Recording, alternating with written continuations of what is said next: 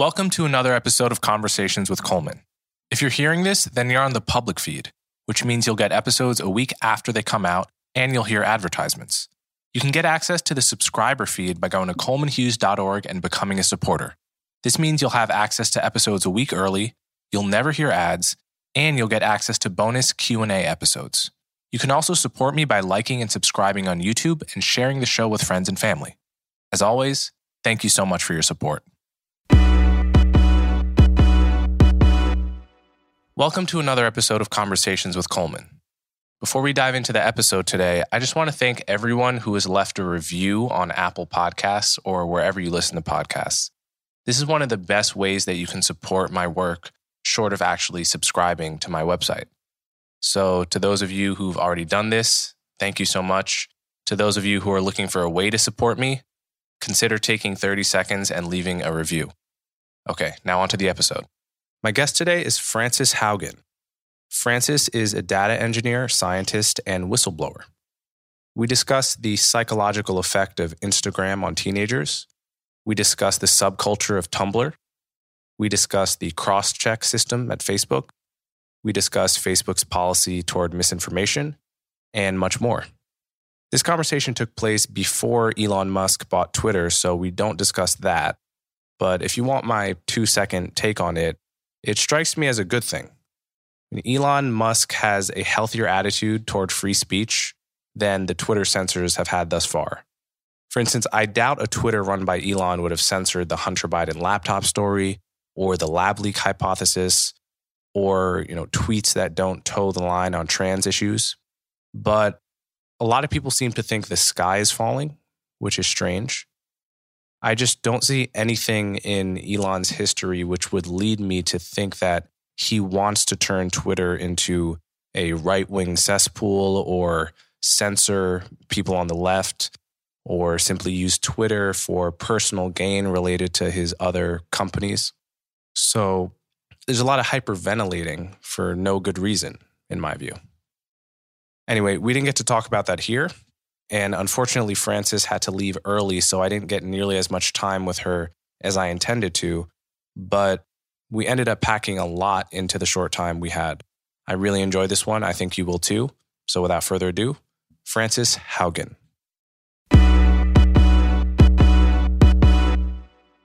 Frances Haugen, thank you so much for coming on my show. Hi, thanks for inviting me. Happy to be here.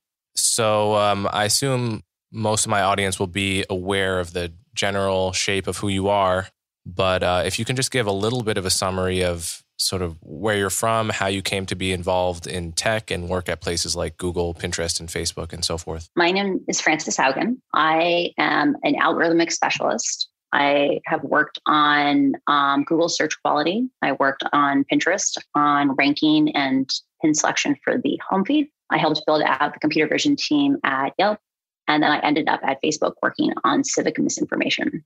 While I was at Facebook, I worked on civic misinformation, influence modeling, and later on counterespionage as part of the threat intelligence team. And I felt that the public did not have the information they needed about how Facebook was operating or the consequences of the choices that Facebook had made. And that if the public did not receive that information, I didn't believe it was going to be possible I believe that there were significant threats to public safety that could not be resolved in isolation at Facebook. So rewind to your time at Google. I had Tristan Harris on this podcast many months ago after he was on The Social Dilemma.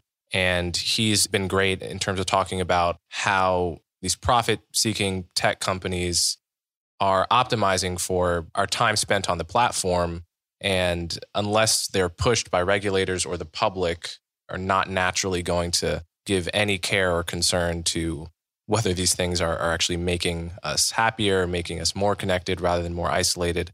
It has a lot of overlap with the documents that you leaked from Facebook. So I'm curious, did you overlap with Tristan at all while you were at Google? Were you aware of him? I never met Tristan until I think sometime in 2020.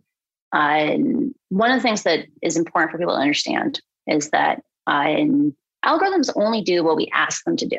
They may do it in ways that we never anticipated. They may have lots and lots of side effects. And unless we're really careful about monitoring them and then figuring out ways to counter, they'll take all the shortcuts they can to get from point A to B. And if we don't like shortcuts they take, we have to both ask the question, is this shortcut happening? And then if it is, figure out ways around it, like get them back on track. Tristan has done a really good job of helping people to become more aware that just because like a product is free doesn't mean that we're not paying costs for it. And in the case of Facebook, Facebook made choices to try to get people to make more content. Namely, they switched from just trying to optimize for like how long we're on Facebook to trying to optimize for like how much interaction could they get from the people using Facebook. And it had the side effect of that because it is easier to elicit a reaction from someone using anger or hate, it ended up giving more reach and distribution to the most extreme content. I'm really glad that Tristan opened that conversation. And I'm glad that I've gotten a chance to contribute to making it even deeper by going into like what I've worked on for most of my career, which is how algorithmic products. So what I found interesting about you is that if I think of all the sort of famous whistleblowers of my lifetime, you seem to be a fairly measured whistleblower in the sense that obviously you had to work quite hard to probably collect and leak the papers that we now call the Facebook papers that were reported on in the journal and revealed all of Facebook's awareness of the problems and neglect of the problems. But you've never gone as far as to really demonize Zuckerberg or any of you've portrayed them as basically more or less psychologically normal people in an incentive structure that cause immense harm. And I've found that to be pretty interesting about. Do you see yourself that way? And like, where does that come from? I want to be have a little bit of subtlety there. So I don't know Mark personally. I've never met him. I've never actually, I think, with any of the executives of Facebook directly, but I have interacted with lots and lots of individual contributors, mid-level people at Facebook. And across the board, the thing that I saw was that Facebook is largely populated by kind, conscientious people who genuinely value connection, right? Like you think about the kinds of people who work at a social media company, they're people who value as a thing to spend your life working on, connecting people. And those kinds of people are generally nice people. The issue, though, is that there is an ideology inside the company that does not recognize power, and it doesn't recognize hierarchy or power differentials, right? It's obsessed with flatness. A lot of people aren't aware of this, but like Facebook has the largest open floor plan office in the world. You know, it's a quarter of a mile long. It seats 5,000 people. It's so big, it takes like 10 minutes to walk to a 30-minute meeting if you're on opposite ends, 15 minutes maybe. And part of the reason that they do that is that if you don't acknowledge that you have power, you don't have to acknowledge that you have responsibility either. And so Facebook often talks about this idea that they're just a mirror, right? That you know, you see things and you're unhappy what you see on Facebook, but let's be honest, like there's always been bad things in the world. Like don't put on us that like you're now seeing things that you don't like.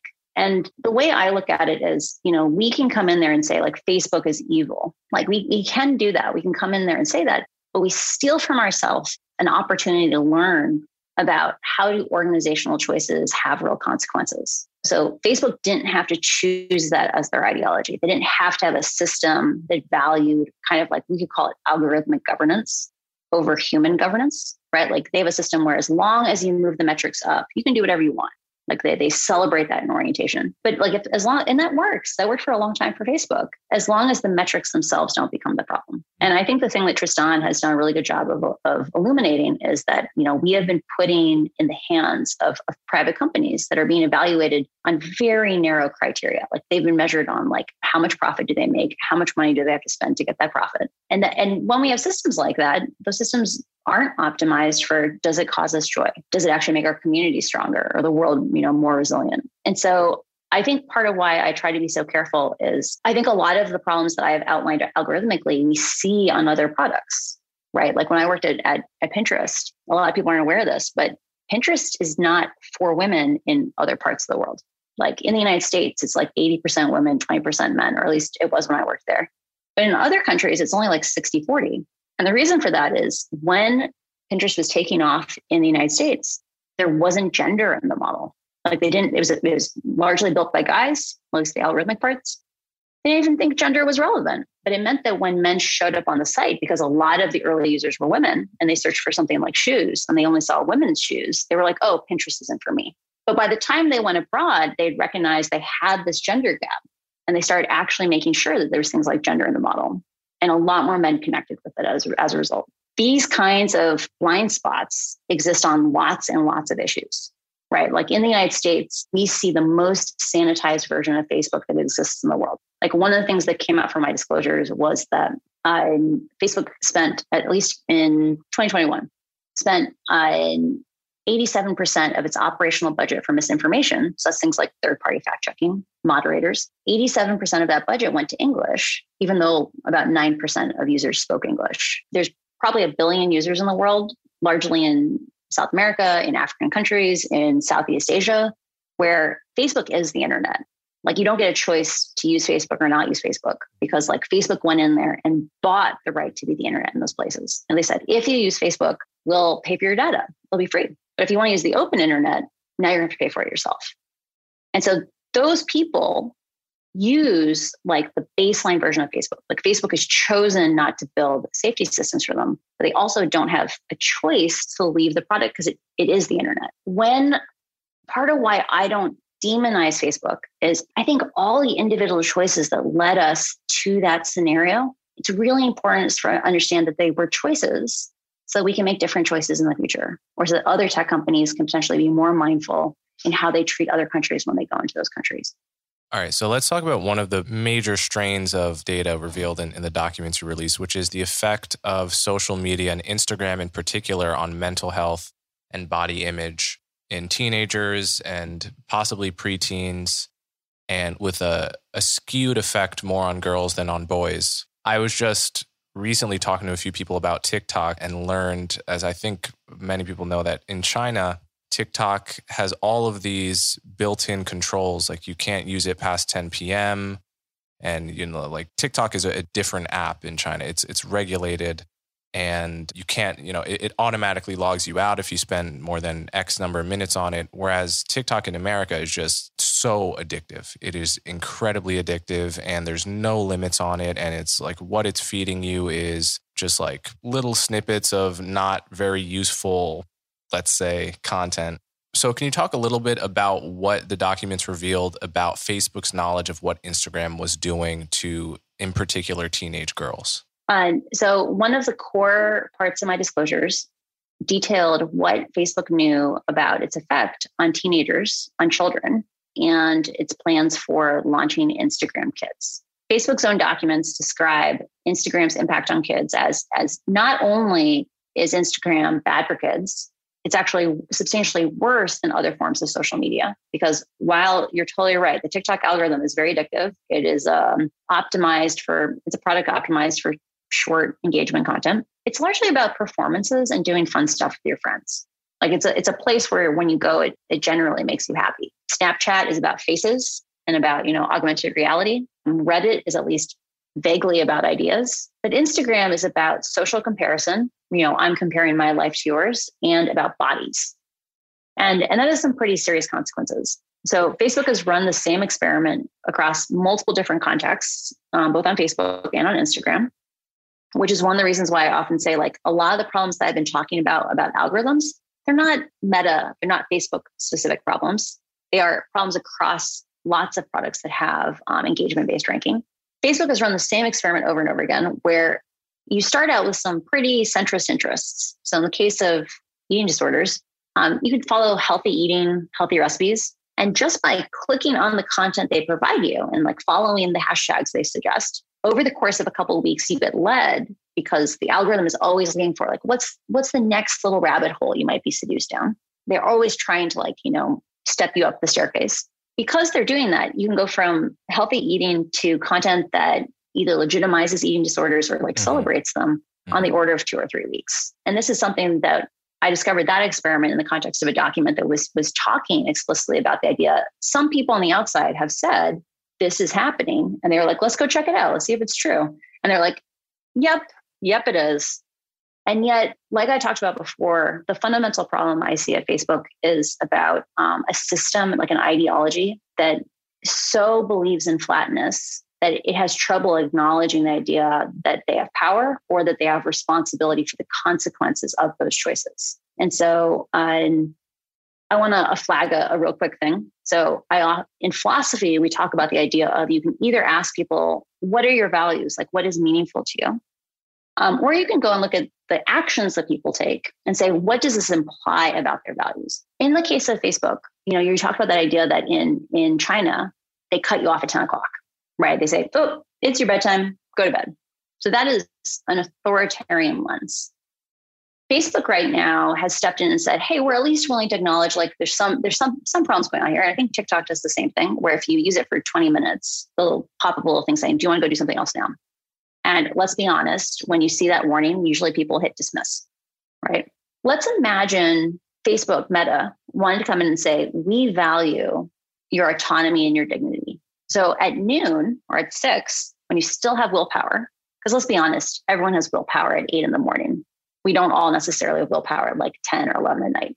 Imagine if at dinner time or at lunch, they said, hey, when do you want to go to bed tonight? Like, we're on the same team. When do you want to go to bed? And imagine if they began to slow the app down little by little by little for the hour before you went to bed. So that when it got to be about your bedtime, you're like, Instagram is not as compelling to me as it was 3 hours ago. Like, it's not as like catchy and like, draws me in. That would be a way of dealing with addiction or like dealing with this problematic use that was saying, I value your ability to make choices. I acknowledge I have a lot of power because I've made a very sticky product, but I value your autonomy and your dignity. I'm going to help to make sure you always get to execute it. And I think that's the thing that's missing right now is that if you'll notice, Instagram had never rolled out parental controls until I think like a couple of weeks ago. Like it might be a month and a half ago. They had 10 years to roll out parental controls. And they chose to in the aftermath of the disclosures. And so I think it's one of these things where I'm hoping that tech companies can, or that people, not just tech companies, that people start waking up and saying, we deserve software that explicitly shows us, doesn't just tell us, shows us that it values our autonomy and our dignity, because that's what we deserve. Yeah, so a lot of directions we could go there. But one thing I want to pick up on is, I remember being in high school, being 15, 16 years old. This would have been, 2012, say. And getting a Tumblr because a girl that I liked had a Tumblr. And, just going all the way down the rabbit hole of her page and her friends' pages and all in my grade and seeing this culture of essentially all of these posts which pretended or on their face were about solving mental illness problems and de-shaming, getting rid of shame around body image issues and eating disorders. But I could see there was a real undercurrent of actually glorifying a lifestyle of cutting yourself, of eating disorders. And there was something quite unhealthy actually about all of it. And people spent, teenage girls in my school, a certain subset spent a very large amount of time on the platform. It was a world. And it was a world that was an escape from the real world and led to actual behaviors that I could see were increasing people's depression and anxiety. I think it's taken a long time for the wider public to acknowledge that that is a reality that platforms should take some responsibility for. Part of why this is such an important issue for me is beyond the fact that I've had people in my life die from eating disorders. So like eating disorders are not, they're not trivial. It is not a superficial issue. It's an issue of that this is a mental health disorder that kills people. Right. I was 14 years old when I had a friend die for the first time of an eating disorder. Literally, her heart stopped because she had bulimia and her electrolytes were out of balance. And a thing that we need to keep in mind is that not all people are impacted by social media equally. And part of the reason why we need to bring more voices to the table, like that's the thing I always come back to. I'm like, I am not the solution. Like any system where I am the solution, we've already failed. Right. The real issue is we need more people at the table, more perspectives, more stakeholders who actually have the ability to influence things. Is that the people who are at greatest risk for harm are people who are isolated in various ways. Maybe they are physically isolated, like, you move to a new city, you live in a rural community, you have a disability, you're older. You turn more to social media for your socialization because it's something that is accessible to you and it's easy. It might be that you are economically marginalized. Like a lot of things where we socialize in person cost money. And the public infrastructure we used to have to facilitate these interactions, our bowling leagues, our people going to churches, all these things where we used to have a scaffolding where we had an in-person safety net for socialization, that's atrophying away. It could be that you are younger, right? Kids are getting their driver's licenses less and less, partially because turn to these online forms of socialization. And like COVID made it significantly worse because now that was like the only option in a lot of cases. And the thing that people need to understand is that harm is concentrated on people who are overexposed. So the median person might be okay-ish on social media. Like 20% of kids are not okay. And maybe 5 or 10% of kids are really not okay. And so there's this question of who gets to weigh the trade-offs on like, what do those kids deserve? And it's my position that it's not enough to say, oh, it's the parents' responsibility. Like parents are trying really, really hard right now. But these products are designed to be habit forming. They're designed to be sticky. And so I think it's a fighting with one arm behind our backs to say like, this is not a problem that we should solve together. It's a problem like parents should solve that problem. Yeah, I mean, I totally agree. I think there's been a lot of studies coming out showing that actually Instagram and Facebook have pretty small effect sizes on people's mental health, but that can really mask a huge effect that's concentrated on a very small number of people, right? Like there's kind of a framing fallacy in the way those things come out. That's true on every single harm type on social networks. So like one of the major areas that I want to work on in the next year is around how do we begin bringing more tools for education? Because the patterns of social media are very different than the patterns that we naturally think in. Like, I don't know if you've ever taken a statistics class or not, or if you remember your statistics class, if you have taken one. But like we have this concept known as a normal distribution. And so the idea of a normal distribution is like, it's kind of a curve. Most of the things are in the middle, just a little bit on the outsides. It's a normal distribution. It's a bell curve. On social media, on social networks, almost every single pattern is something known as a power law. There's a very small number of people who get a huge amount of impact. It could be a small number of people have most of the voice, a small number of posts have most of the reach, a small number of groups have most of the reach and impact. Or it could be things like harms. A small fraction of people get most of the hate speech. A small number of people give most of the hate speech. It becomes this thing where we can't think anymore in averages. We have to think about it in terms of what parts of the population are either concentrating harm or are concentrated sources of harm. So that brings me to another point. This was brought out by the parts of the Facebook papers that talked about the cross-check system, which was this system by which essentially VIP users could flout the policies and TOS guidelines that other Facebook users would have to follow. So they could post things that would normally get taken down, but because they had this sort of secret VIP status, first class status. This goes back to your point about Facebook's ideology of not being hierarchical. I mean, I'm always suspicious of any organization that claims to have outgrown the human tendency towards hierarchy. I'm always looking for how has the hierarchy actually been veiled, masked. So can you talk a little bit about the cross-check phenomenon? What was that and how did that play out? Sure, totally. So for those who have not followed the papers closely, cross-check was a program that was established initially because Facebook has come out and said, yes, there is some harm on Facebook, but don't worry, AI will save us. The only problem is that all algorithmic systems have false positives. So you can either choose to capture most of the harm, like be like, let's get most of the bad things. Let's make sure we take them down or demote them. Or you can say, we want as infrequently as possible to accidentally take down something that was good.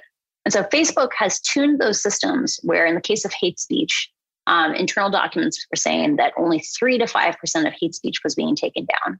So 97% was being left up. Because like hate speech is actually kind of an ambiguous thing. Like it requires all this context. And so just like all of Facebook's AI systems, Facebook came in there and said, we don't want to accidentally take down a good thing on average more than like once in 20 times. And this actually translates to in the real world more like 1 in 10 times we're going to make a mistake and take something down that we shouldn't have taken down. But the problem is that when a celebrity has something innocuous taken down, it becomes like a major PR incident. And so Facebook's policy teams were getting tired of having all these fire drills. Sometimes the fire drills would go all the way up to the level of like vice presidents and presidents. They were like, we don't want to deal with this. It's too much work. We're going to make a list of about 5 million people, 6 million people, where we say these people are VIPs. They are, originally they called it shielding. You can see why they changed that name. We're going to shield them from being acted upon because we don't want to deal with the blowback. And Then Facebook came out and like you're saying, whatever people say, like, oh, there's no power differential, that you look a little more closely at what's being hidden.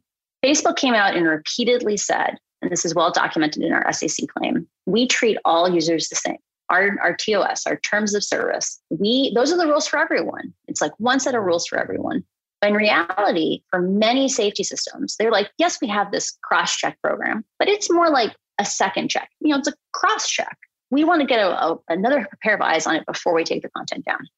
So ignoring the fact that justice delayed is justice denied. If you wait a day, if you wait 3 days to take something down, it's going to get like 75% of the distribution it would have gone on its own if you hadn't intervened. But ignoring that part, the reality was that for many safety systems, Facebook did not want to staff the budget. They didn't want to allocate the budget to have enough people actually watching those cues and checking the content, that they just said, hey, but for these safety systems, we're just going to whitelist you. So if you're one of these VIP users, it doesn't matter what you said. It's just going to sail through, because we don't want to even invest the budget to make sure that another set of eyes gets looked at it. And that has really serious consequences. I think the most famous case of this was there was a soccer player out of Brazil who was accused of raping someone. And to try to silence her, he attempted to shame her publicly by showing what's known as non-consensual naked imagery. He basically showed a naked picture he had taken of her. He showed a picture, a naked picture of her on a live stream, saying, look at her. You can't trust her. And it led to her being highly victimized, right? Like she had to move. She was she was stalked. There was a bunch of things that happened because he had one of the top 20 Instagram accounts in the world. It might even been like top 15. And he weaponized that popularity and the fact that stayed up for 3 days. Like 55 million people saw it before it got taken down. And that was because he was in the cross-check program. Like he would have otherwise, as soon as it got flagged, it would have gotten taken down. But because he was in the special tier, it was allowed to continue propagating for far, far longer than it should have. All right, let's talk about misinformation. This is a topic that I've thought quite a bit about, and I found myself continually frustrated by the misapplication of the label misinformation to stories that end up being vindicated in the fullness of time, and the very poor job that I think the censors at big tech companies have done of picking and choosing which things to call misinformation. But I guess let's just start with the civic integrity program that you've talked about at Facebook. What was that? What were Facebook's efforts to curb misinformation? How did they go, and what became of them after the 2020 election? So you're talking about two different topics, and I want to make sure we don't conflate them. So a number of people have been like, oh, Francis worked on the team that took down Hunter Biden's laptop. I actually did not work on third-party fact-checking. So the core misinfo team, the much larger misinformation team, was focused on third-party fact-checking. And third-party fact-checking was aimed at viral misinformation. So the things that take off on the platform. And it was largely focused on the United States. So even though Facebook told people around the world, told people in languages that had no third-party fact-checkers, that they were committed to third-party fact-checking, and they had an international program with over 80 partners, they were mostly focused in the United States, and they were mostly focused on English. They would go in there and give journalists an opportunity to pick out stories that looked like they were going to go viral, and people could write journalist articles detailing, is this true? And I totally agree with you that this is I think it's too crude a way of approaching it. I think there are other programs there's a group called Public Editor, that instead of saying this article is true or this article is false, they go in there and break it out much more discreetly so that when people are trying to parse, what is this thing, there's a lot more nuance. My team, which was part of Civic Integrity, so Civic Integrity was the part of Facebook that was charged with making sure that Facebook was a positive impact on society and on politics. And my team was specifically on all the places in the world that didn't have third-party fact-checking, which was in reality most of the world, and in times of crisis. Because when a bomb goes off, when there is a war, various things, when there's a crisis, often third-party fact-checking doesn't move fast enough into actually be able to address those harms. So my team was everything outside of third-party fact-checking, but still focused on misinformation. I think one thing that's really important to remember is we are always faced with these choices on what are the strategies we want to use for safety. So Facebook has told us up till now, they've been very clever they frame to us that the argument that we get to have with each other is around censorship. That's our only tool. We only have one tool in our toolbox. And the only real question is like, how often and for what things do we apply that tool? My goal with bringing forward the documents that I did was to show that Facebook has 20 or 30 tools that they already know about, maybe more like 60 tools that they already know about just in the documents that don't involve content. They involve product choices that Facebook made for business purposes. They wanted more content distributing the system. They wanted to figure out these ways of keeping us on the product longer. And then a lot of those choices had consequences of giving the most reach to the most extreme ideas. And so when people talk about third-party fact-checking or talk about censorship, I feel like somewhere inside of Facebook, there's a communications person who's like, excellent, because we're never going to agree on censorship. But what I think we could agree on is like, should people have to click on a link before they reshare it, right? Or once content gets beyond friends of friends, should you have to choose to keep propagating it? Should you have to copy and paste? Or should you be able to just like click a button? Because just that change alone, saying like once it gets beyond friend to friends when you're resharing it, so it's like Alice writes something, her friend Bob reshares it, lands in Carol's feed, Carol reshares it. Now Dan needs to choose. Do I copy and paste this? Or do I just, not propagate it on? Adding that little moment of reflection, that moment of choice, has the same impact on misinformation as the entire third-party fact-checking program. And the reason why I feel so passionate about this, beyond that I do care a lot about freedom of speech, is that solution works no matter what language you speak. And you know how I talked about earlier, there's like 1 billion people in the world where Facebook is the internet. We need to have safety systems. We need to have safety strategies that keep those 1 billion people safe, because they don't get to choose to leave. So there is a basic tension for Facebook, which is never going to go away, which is that it's like the tobacco companies, right? There's no way to avoid the fact that me smoking more cigarettes both makes them more money and shortens my life. It's a fundamental fact trade-off that doesn't go away.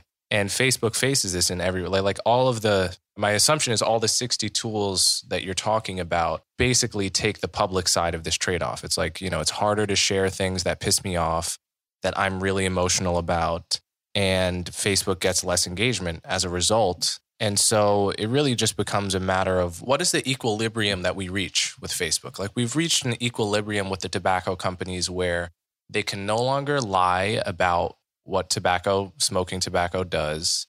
Everyone knows how associated it is with cancer and poor health results.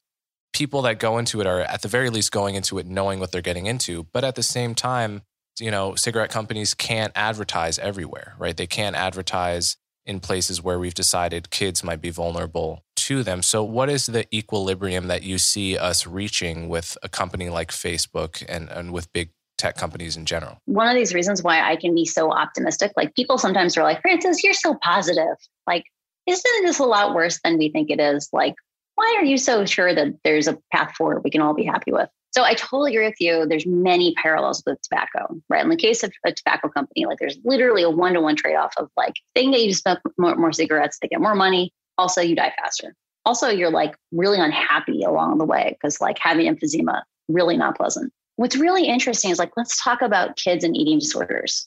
Like one possible way forward is just to say like, hey, what if we came in and said, we're not even going to say like pro-anorexia content is bad. We're just going to say, hey, we know these algorithms, when left to their own devices, will push people towards rabbit holes. We could come in there and say, hey, we're going to intentionally never have your feed be about more than 10% of it be about any one topical area, or more than 5% of it ever be about one topical area.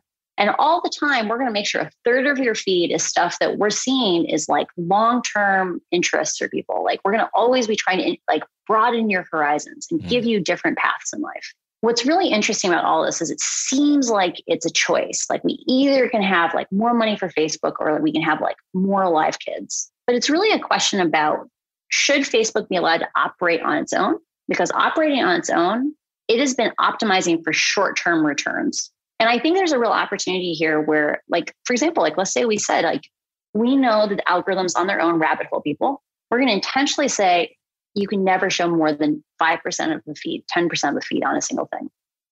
The solution to pollution is solution in some cases. And what's interesting is you might actually discover more things you love. Like you might be a more long-term user of Instagram because you were happier. And I think that's a real thing that's happened for Facebook, is that Facebook made decisions that were really critical for short time frames. And because they didn't want to make conscious choices, they wanted to be ruled by the algorithm instead of being ruled by people. Like there are documents inside of Facebook that say, we can actually look at WhatsApp as some guidance here. Like WhatsApp, because they cannot be governed by data, because they're a privacy conscious app, they have to sit and have like long conversations and like figure out together, like what would actually make people happy? Like what would meet their needs? Like what would make our product better? Like they have to have humans making these choices. They can't abdicate control to, did the metrics go up? And the reality is metrics go up works on a lot of things. It can work for a long time, but it can also trap you in short-term thinking, because often there are short-term benefits, but long-term harms. And in the case of like toxicity on Facebook or Instagram making people feel bad, the reality is like, that's part of why people shift to TikTok. Like one of the things that TikTok actually cares about is, can we keep people happy? And I don't like all the political ideology behind TikTok. Like TikTok is exactly as you say. There's a lot of authoritarianism designed into TikTok. But there's also a thing of that when we refuse to acknowledge our own agency, like when we're too afraid to step up and say, hey, I'm willing to acknowledge my power. I'm also willing to acknowledge my responsibility, that like we unlock opportunities for growth and success when we do that. And Facebook hasn't really had, that is not a big part of its cultural DNA right now. Interestingly, despite Facebook's hyper focus on metrics, and my understanding is that this is part of Mark Zuckerberg's philosophy, it might be part of the reason for his wild success is he's really metric focused. There's also this now commonly known point that Facebook is considered uncool by kind of like anyone below the age of like 40 even, I would say, which doesn't bode well for its long-term success. And I'm curious if you agree with that assessment, if you think the focus on metrics has been a part of that. So I think the fact that they were not willing to acknowledge their power led them down this path. But I want to be really, really careful when we talk about this topic, because often I talk to people and they're like, do we really need to be talking about this? I mean, like everyone under the age of 40 thinks this is lame. Like, doesn't mean, people are going to age out, Facebook will die. The reality is the network effect. That's the idea that certain things, the more of your friends use them, the more valuable they become. The network effect is super, super baked in for like 1 billion, maybe even 2 billion people in the world. So if you go to a lot of African countries, South American countries, Southeast Asia, you see over and over again that, for a majority of languages in the world, 80 or 90% of all the content that exists on the internet in those languages exists exclusively on Facebook. And so in the United States, we may see people beginning to step back and step away, because as more people who are less toxic step off the platforms become more toxic. Like a lot of these things are like feeding in on themselves. That's okay. But we need to remember that there's like 1 billion people in the world, maybe more, who don't get to leave. And they live in places where Facebook is destabilizing their societies. We have now seen 2 major ethnic violence incidences. So that's Myanmar, where hundreds of thousands of people died. Ethiopia is the more recent one. And Facebook's safety strategies, focusing on AI censorship, does not scale to this larger linguistic diverse world. And as those very profitable United States users begin to step away, it doesn't mean this Frankenstein that's like trawling, charging around, vulnerable countries, doesn't mean it goes away. It just means now there's even less cash to feed the beast. And so I do agree with you. It's going to become less and less culturally significant in the United States, but that doesn't mean it's going to stop trashing other countries. All right, Frances Haugen, thanks so much for coming on my show. Before I let you go, can you point my audience in the direction of any website or Twitter handle or books you have upcoming so they can follow your work if they're interested? So right now I only have a Twitter account. I don't use social media as much as I should, because I do want to connect more with my audience. I'm planning on beginning to have a TikTok channel, I don't know, the next few months. And I think there's a real opportunity to begin explaining the content of these documents in a broader scale. There's also a hope. So you should follow my TikTok handle, not TikTok, my Twitter handle, which is Frances Haugen. And we'll also be announcing, we're going to start doing public Q&As where people can ask questions, and we'll probably stream those on Twitch, though that's still TBD. So follow me on Twitter for now. Beyond that, thank you so much for inviting me today. It's Awesome. always Thanks, Frances. delightful to chat. All right. Take care. If you appreciate the work I do, the best ways to support me are to subscribe directly through my website, colemanhughes.org, and to subscribe to my YouTube channel so you'll never miss my new content. As always, thanks for your support.